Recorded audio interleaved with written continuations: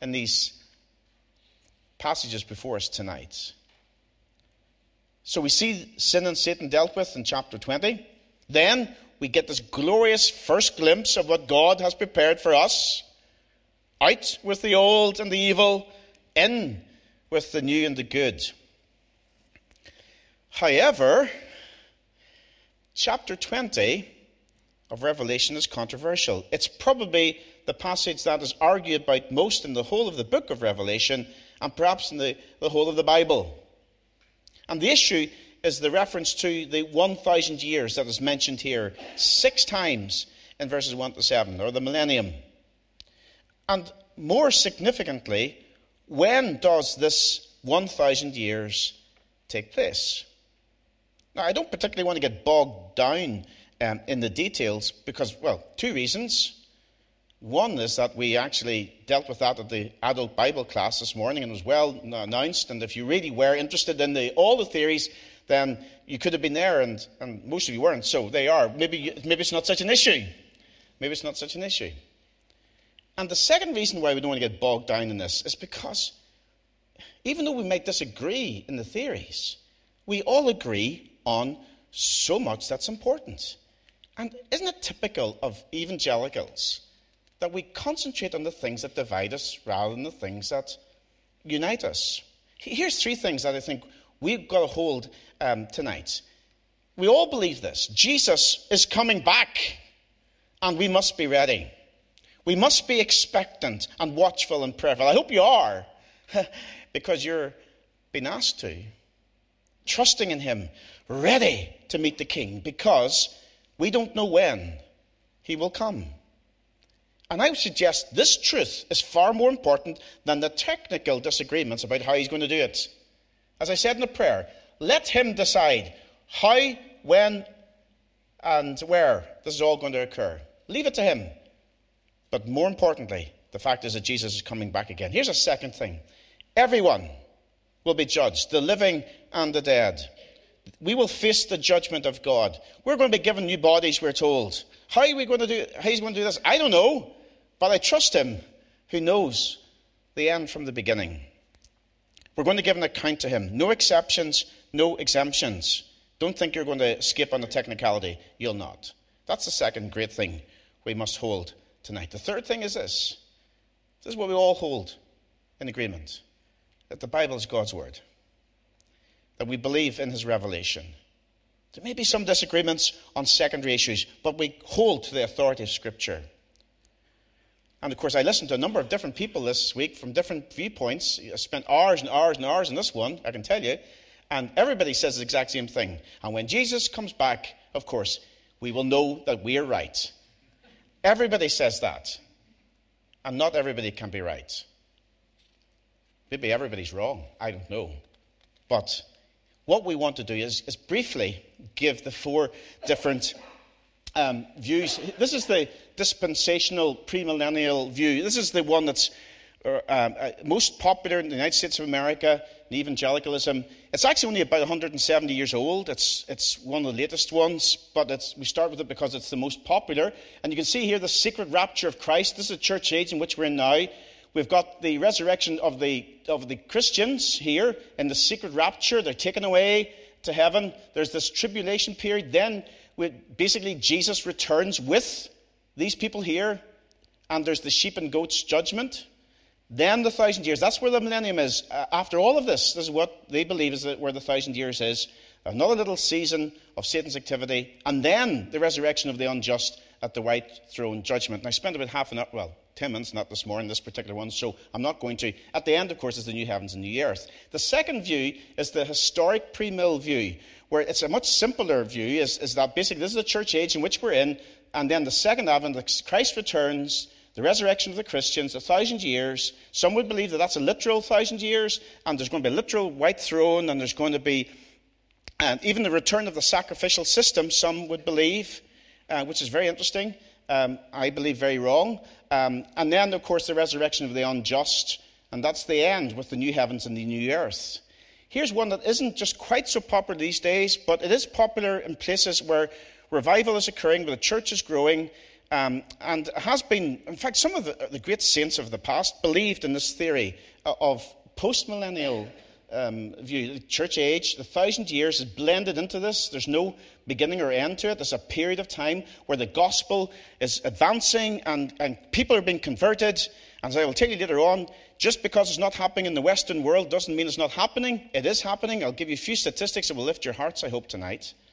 But after a kind of tribulation period, then the second coming of Christ, everybody is judged as we're all resurrected from the dead and the new heavens and the new earth. The fourth view is the amill. When you see A there, it means no millennial. In other words, no literal 1,000 years. What we have is the church age is the 1,000 years. And basically, there's a period right before the return of Christ of Satan's activity where he will be let loose. This view believes that actually this period he is actually bound. We'll look at that later on. He's let loose. There's going to be a resurrection and rapture in the sense that the Christians are taken into the new heaven and the new earth. And of course, the unsaved, right throughout the ages, will be judged and they will be put into the lake of sulfur, the Satan's eternal home. So which view do I think is the right one? Well, really, it doesn't matter what I think. This is what I believe the Bible teaches. I believe that the fourth view is the one that the Bible teaches. And it's the one that most Reformed people right across the world would hold to. And the reasons are that it best lines up with what Paul teaches in the epistles and what Jesus teaches in the Gospels. So what this position believes is that the millennium is the period between the first coming of Jesus and the second coming of Jesus, the so-called church age, which is right now. Revelation 20, therefore, is another and last cycle in the book of Revelation. In other words, what we've been doing as we've been studying the book of Revelation is seeing the same period of history between the first coming of Jesus and the second coming of Jesus being described to us, but each time from a different perspective. It's like seeing Harry Kane score a goal for the mighty Spurs. You know what happens? There's 5 or 6, let's imagine 7 different cameras watching that goal scored. What happens? We see each angle, don't we? We see what goes on until the ball crosses the line and the celebrations begin. There's a different focus each time telling us what is actually happening. And that's what we see in these 7 cycles.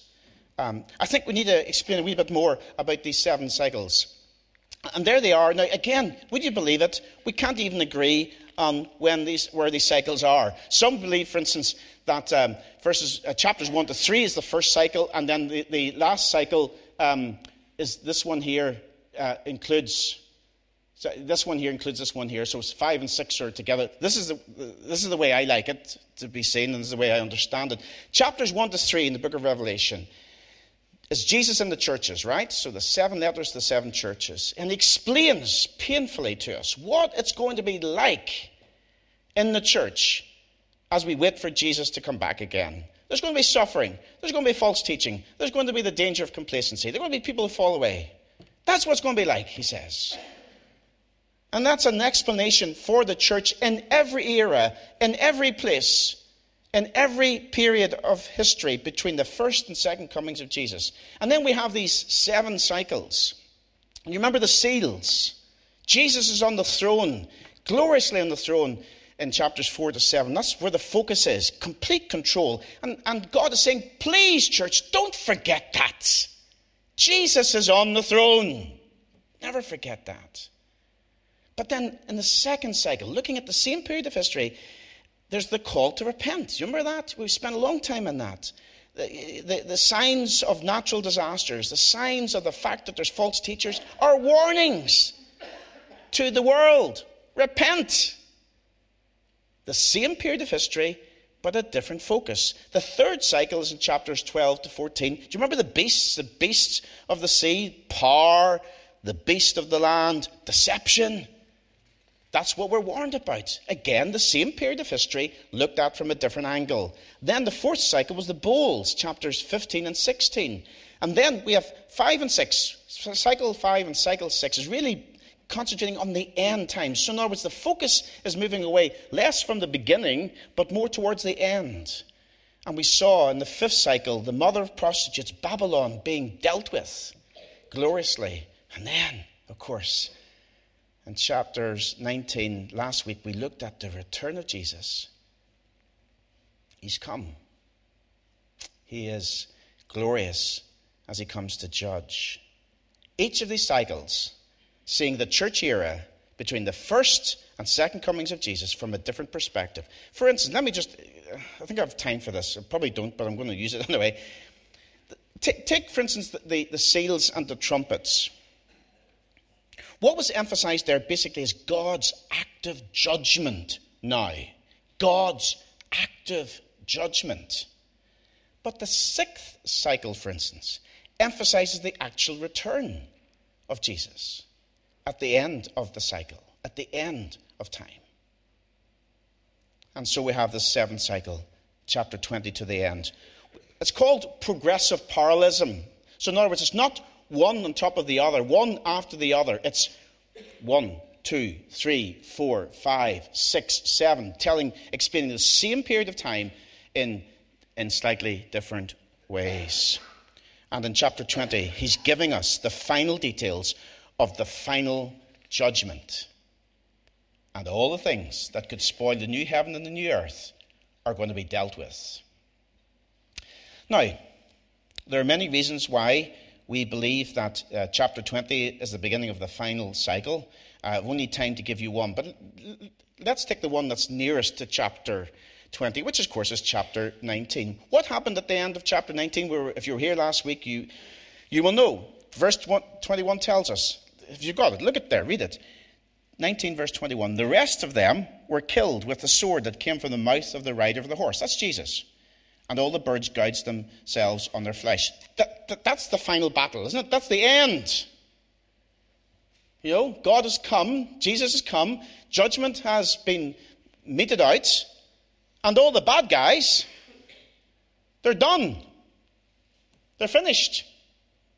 In fact, what a picture here of birds gouging themselves on their flesh. In other words, there's no hope. There's nobody left. And yet here in chapter 20, verses 7 to 9, we have them appearing again. Why? Because it's the same story told in a different way. In fact, verses 7 to 9, this great battle we've seen before. Chapter 11, chapter 16, chapter 17, chapter 19. How many final battles can there be? Only one. But it's described in these different ways throughout the book because it's parallel storytelling by John. So chapter 20 is another cycle. Life between the first and second advents of Jesus. And particularly the focus of this cycle is that God, are you listening? God is going to remove everyone and everything that could spoil the new heaven and the new earth, which he's going to bring in, as explained in chapter 21. So chapter 20 is very important. He says, I am going to get rid of this stuff and these people and these things that could spoil my new creation, the new heavens and the new earth. Out, out, out with the old, sin and Satan, and in with the new. Let's think about that. Out with the old. And let's think, first of all, Satan is doomed, we're told in verses 1 to 3 there. And I saw an angel coming down out of heaven, having the key to the abyss and holding in his hand a great chain. He seized the dragon, that ancient serpent who is the devil or Satan, and bound him for 1,000 years. He threw him into the abyss and locked and sealed it over, and to keep him from deceiving the nations anymore until the 1,000 years were ended. After that, he must be set free for a short time. You see, Satan, we've said this before, is finished. We've seen this right throughout the whole book. D-Day has happened. But remember that picture we used of the Second World War? D-Day was when, in a sense, the Second World War was won, but the war went on for almost another year. as Satan, or in this case as Hitler, tried to stop what was inevitable. D-Day has happened as far as Satan is concerned. We're looking forward to VE Day, the creation of the new heaven and the new earth. But the key theme of verses 1 to 3 is this idea of Satan being bound. And what we read there, glorious, isn't it? That an angel takes Satan like a snake handler, because he is the serpent after all, and he places him in the abyss for 1,000 years. So when did this happen? When is Satan taken and bound for 1,000 years? Well, we believe that it was in the ministry of Jesus that this occurred. And that's why we read earlier in the service from Matthew chapter 12. If you know the story in chapter 12 of Matthew's Gospel, and by the way, we're going to continue in the morning in Matthew's Gospel after Christmas, and we're going to see this. We'll eventually, God willing, get to this passage. But Jesus is accused by his enemies that he's driving out demons by the power of demons. And Jesus says, ridiculous. I mean, I can't do what I'm doing to demons and to evil unless I first tie up or bind the strong man. That's why verse 29 is so important. He says, or again, how can anyone enter a strong man's house and carry off his possessions unless he first ties up the strong man? Then he can plunder his house.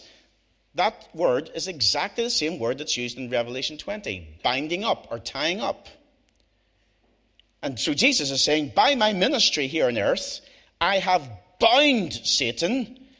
That's the meaning of my coming. That's one of the consequences of my coming. Just in view of Revelation 20 and Matthew 12 is that the first coming of Jesus bound.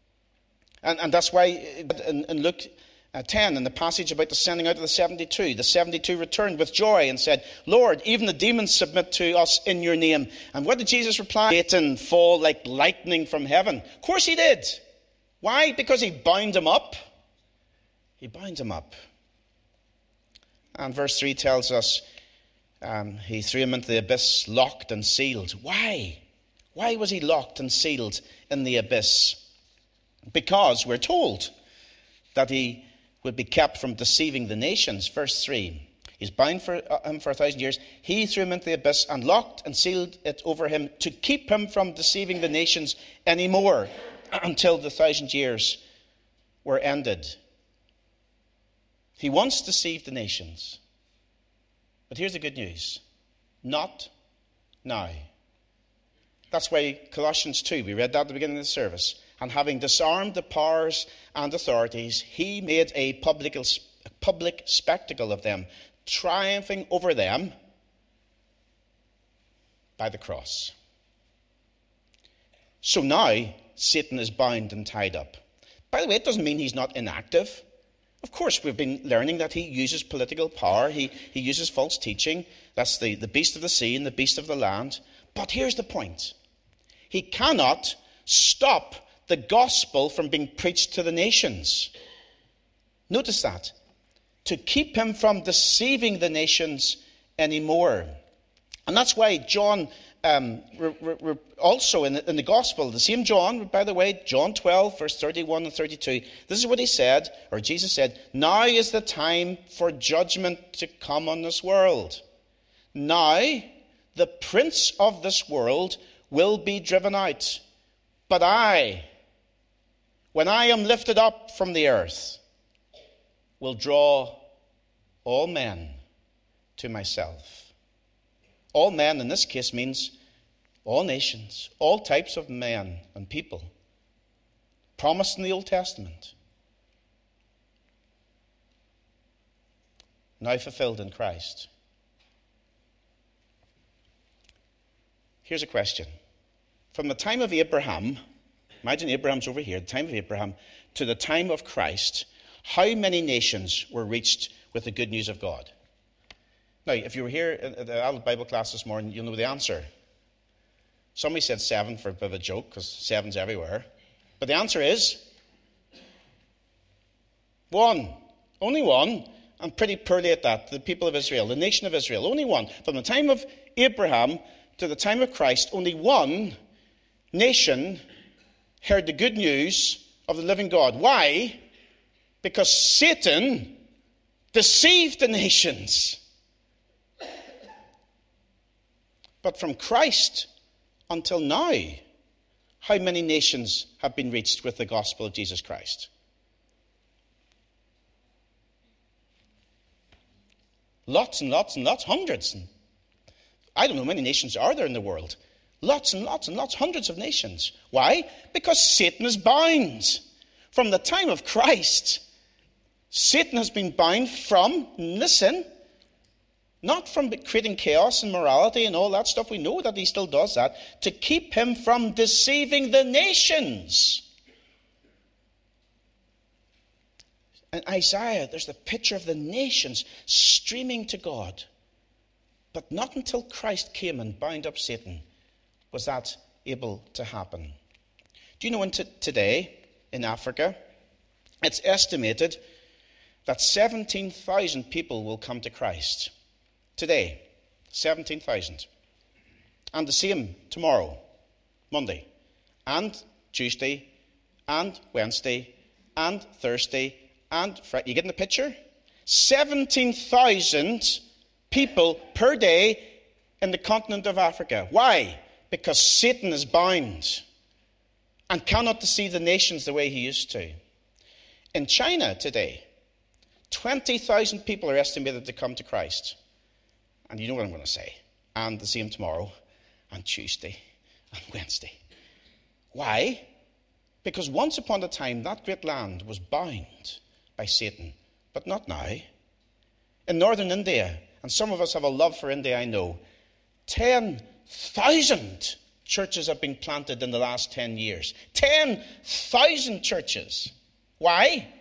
Because Satan has been bound by Christ. In Pakistan, is that, have I pronounced that properly? Well, one of those countries anyway, a Muslim country, 100 churches planted in the last 3 or 4 years.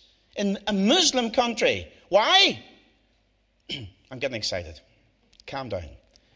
Because Satan has been bound by Jesus. Satan cannot do what he wants to do. Deceive the nations. That's what we're told. To keep him from deceiving the nations anymore. Praise God that the nations can hear. Praise his name. The Great Commission will be fulfilled. We can go and make disciples of all nations. That's why we should be given to the missionary fund, so we can support the work in Krakow and in Sweden and in Poland. Krakow was in Poland, yes. Romania, Guatemala, and to the ends of the earth. By the way, are you a Christian tonight? Are you a Christian tonight? Well, you are proof, if ever there was needed to be proof, that this nation has been allowed to hear the gospel, because until Christ came and defeated Satan and bound him up, we didn't hear the gospel of God, the good news of God. I've spent far too long on that, but Satan has been vanquished on earth in the 1,000 years. And since, of course, I've forgotten all that. I've forgotten that too. But also, saints are victorious in heaven, verses 4 to 6. We haven't time to read that, but you've got to realize, you know what's happening at this moment in time with our forefathers who know and love Christ and have gone to be with Jesus? Are they floating around the clouds aimlessly, playing harps, eating Philadelphia cheese? No, they're not. They're ruling and they're reigning with Christ. I saw thrones on which were seated those who had been given authority to judge. And I saw the souls of those who had been beheaded. In other words, those who are martyred first and foremost. This is wonderful, is it not? They're with the Lord better by far. And notice the verse 6 there. We haven't time to look at all this. But they cannot be touched by the second death. Isn't this wonderful? The second death has no power over them. But they will be priests of God and of Christ and will reign with him for 1,000 years. At this moment in time, the saints in heaven are reigning with Christ. So verses 4 to 6 describes the current condition of the saints of Christ who are dead in Christ. But, of course, Satan needs to be destroyed, does he not? If we're going to persevere, this is the thing that really encouraged me this week. If I'm going to fight my battle with sin, I need to know that the one who tempts me is one day going to be wiped out and dealt with. And what we're told here in verses 7 to 10 is a vision of Satan's destruction. Yes, he is released to do his work in the world. Verse 7, when the 1,000 years are over, Satan will be released from his prison. He will go out to deceive the nations. And we have reference there to Gog and Magog. You've got to read Ezekiel 38 and 39 for that. But this is the final onslaught on the church. And here's the sad reality. The gospel is presented to the world, and yet in the end, millions will reject it. But there's this one massive final battle where he brings together all his followers. And this is a picture. This is a picture of what it's going to be like. Satan's hordes meeting to destroy the church. But it never happens. The end of verse 9. It never happens. But fire came down from heaven and devoured them. This is again the same battle that's referred back to chapter 19 and chapter 16 and chapter 11. It's all over before it starts. Because there's only going to be one winner in the end. Our God and our Father. And the devil, verse 10, he's finished. We should read this. And the devil who deceived them was thrown into the lake of burning sulfur, where the beast and the false prophet had been thrown. They will be tormented day and night forever and forever. There's going to be no sequel. No Revelation part 2. No comeback. No let's get together for a final tour. It's over for him. Be encouraged. Be encouraged tonight. There's only one place for Satan. This burning place of sulfur. No fun, no party. Because, as I said at the beginning, he cannot enter the new heaven and the new earth. He would destroy it. So God deals with him. Satan is doomed. Also, sinners can't enter the new heaven and the earth and the new earth. They too would spoil it and destroy it. I'm not going to step into God's presence in my sin. Could you imagine anything worse? And neither will you. Verse 11 to 15, God deals with them. What we have in verse 11, this is another picture. Remember, there's full of pictures here. Some people take all these images literally, and they're in danger of doing, when they do that, they're in great danger of getting it so wrong and just putting on our interpretation of these visions. Verse 11, then I saw a great white throne, and him who was seated on it. Earth and sky fled from his presence. In other words, the present creation melts away. There's no place for them. And I saw the dead, great and small, standing before the throne, and the books were opened. God deals with sinners on that day. And all who ever lived, verse 12 and 13 we're told, will be present in this courtroom. Now, how? I can only begin to use my tiny little imagination to understand this. Billions and billions and billions and billions of people. And guess what? You're going to be there. And so am I. Can you see yourself? I don't know who you'll be standing beside. You could be standing beside Boris Johnson, for instance. Or you could be standing beside some unknown person from the 13th or the 3rd century. But we will stand there. The saved and the unsaved, the rich and the poor, the wise and the foolish. And remember, how is he going to do this? Don't think for 1 minute he's going to have any difficulty with this, because time means nothing in this new creation situation. Time means nothing. We're curtailed by time. You're probably thinking, when's he going to finish? Listen, time will mean nothing. And each one will give an account. Verse 12, the books are opened. And I saw the dead, great and small, standing before the throne, and the books were opened. It's like, this is your life. If you're of a certain age, you will know what I'm talking about. This is your life. The story of your life will be revealed. And if your name is not in the book of life, Remember verse 12? Another book was opened, which is the book of life. The dead were judged according to what they'd done as recorded in the books. If your name's not in the book of life, the Lamb's book of life,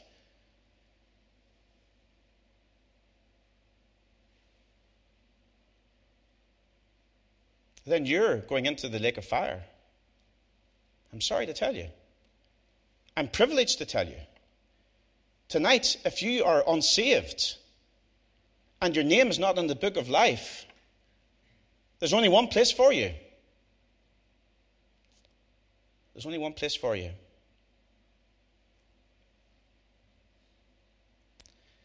But the book of life lists the saved, those who kept going, who didn't give up. Verse 14 and 15, out with the old.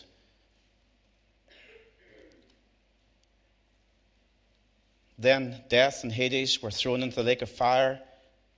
The lake of fire is the second death. If anyone's name was not found written in the book of life, he's thrown into the lake of fire. In the new heaven and the new earth, there's going to be no room for sinners, for sin, or for Satan. Folks, there's going to be an end. Satan and his team are losers. The unsaved, the lost, the gospel rejectors will go in to the lake of fire. And words, I don't think, can describe how awful it will be. If the description is as bad as this, I think the reality is going to be a lot worse. But I hope you're grateful tonight for another warning and another invitation if you're unsaved. Another warning. Another invitation. Out with the old. There's nothing there for us. But in with the new. Can I briefly deal with this just for a few moments? There's simply not enough time. But what we have here in these 8 verses in chapter 21 is like a postcard. I wish you were here, postcard, of what it's going to be like in the new heaven and the new earth. It's to encourage us to keep going and not give up, for those of us who are saved. Isaiah 65, most of the imagery here from Revelation 21 is dealt with, is from Isaiah 65. John Richardson, in his little book, is right to say that the Bible is quite reserved when it deals with the afterlife. The threat of hell and the treat of heaven, actually, there's not a lot there. There's not as much as we might think there is. Or there's not as much as the hellfire and brimstone preachers would indicate. But the key point, actually, is verse 3, I think. Now the dwelling of God is with men, and he will live with them. Full redemption. Heaven comes to us. God comes to us. New relationships with God. And a new creation from God. Notice that it's the New Jerusalem that's highlighted here. The New Jerusalem coming down. I saw, verse 2, this holy city, the New Jerusalem coming down out of heaven from God, prepared as a bride beautifully dressed for her husband. No sin in the holy city. A holy people, fit for heaven, fit for eternal life. No clouds, no harps, but new relationships. And the new creation, new, you'll notice there's repeated. Verse 1 twice, verse 2, verse 5. It means transformed, renewed, similar, but better, and radically different. So there's going to be no chaos. Verse 1, no longer any sea. That means that was seen as the place of sin and chaos and confusion. There's going to be none of that. Doesn't mean there's going to be no water in the new heaven and new earth. For those of you who like swimming, don't get too concerned. But there's going to be no tears. No tears. Do you cry out in pain? Are you worried about what's going to happen tomorrow? No death. We're going to have a funeral here tomorrow. There's going to be a time when there's going to be no more of that. No mourning, no crying, no pain. The old has gone, you see. The new has come. Imagine, no cancer. No cruelty. No divorces. No depression. No envy. No environmental damage.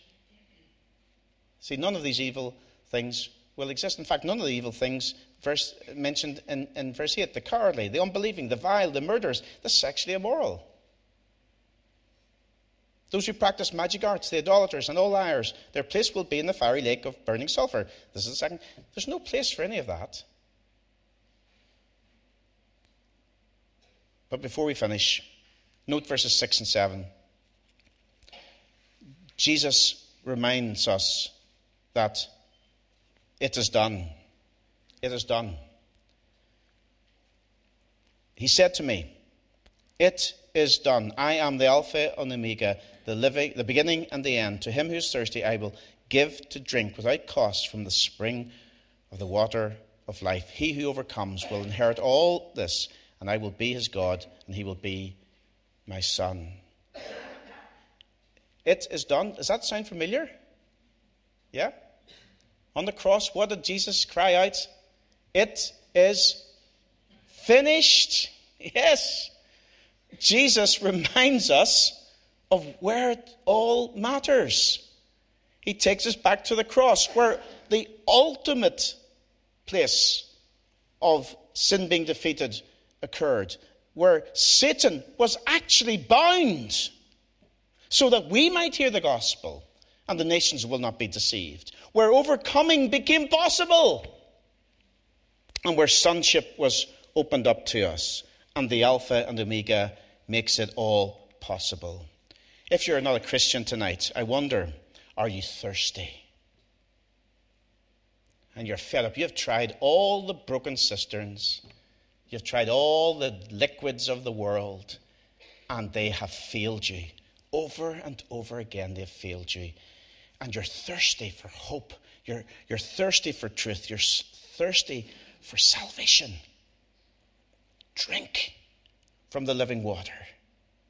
If you're unsaved, drink from the water. To him who is thirsty, I will give to drink without cost from the spring of the water of life. And if you're a Christian, then verse 7 is for you, is it not? He who overcomes will inherit all this, he says, and I will be his God, and he will be my son. Overcome. Believer, overcome.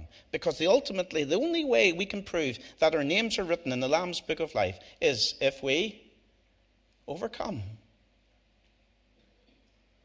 This is the perseverance of the saints. It's the P of tulip, if you're into tulip. And if you don't understand tulip, well, forget I even said it. The new has come. The new has come. And all of it for his people who drink of the water of life and who overcome to the end. Please, my friends, if you're unsaved, tonight, drink of Christ. If you're rebelling against him, tonight, drink of the living water. And if you are one of his, keep going. Don't give up. Don't compromise. Because the old will one day be gone and the new will come. Let me lead you in prayer.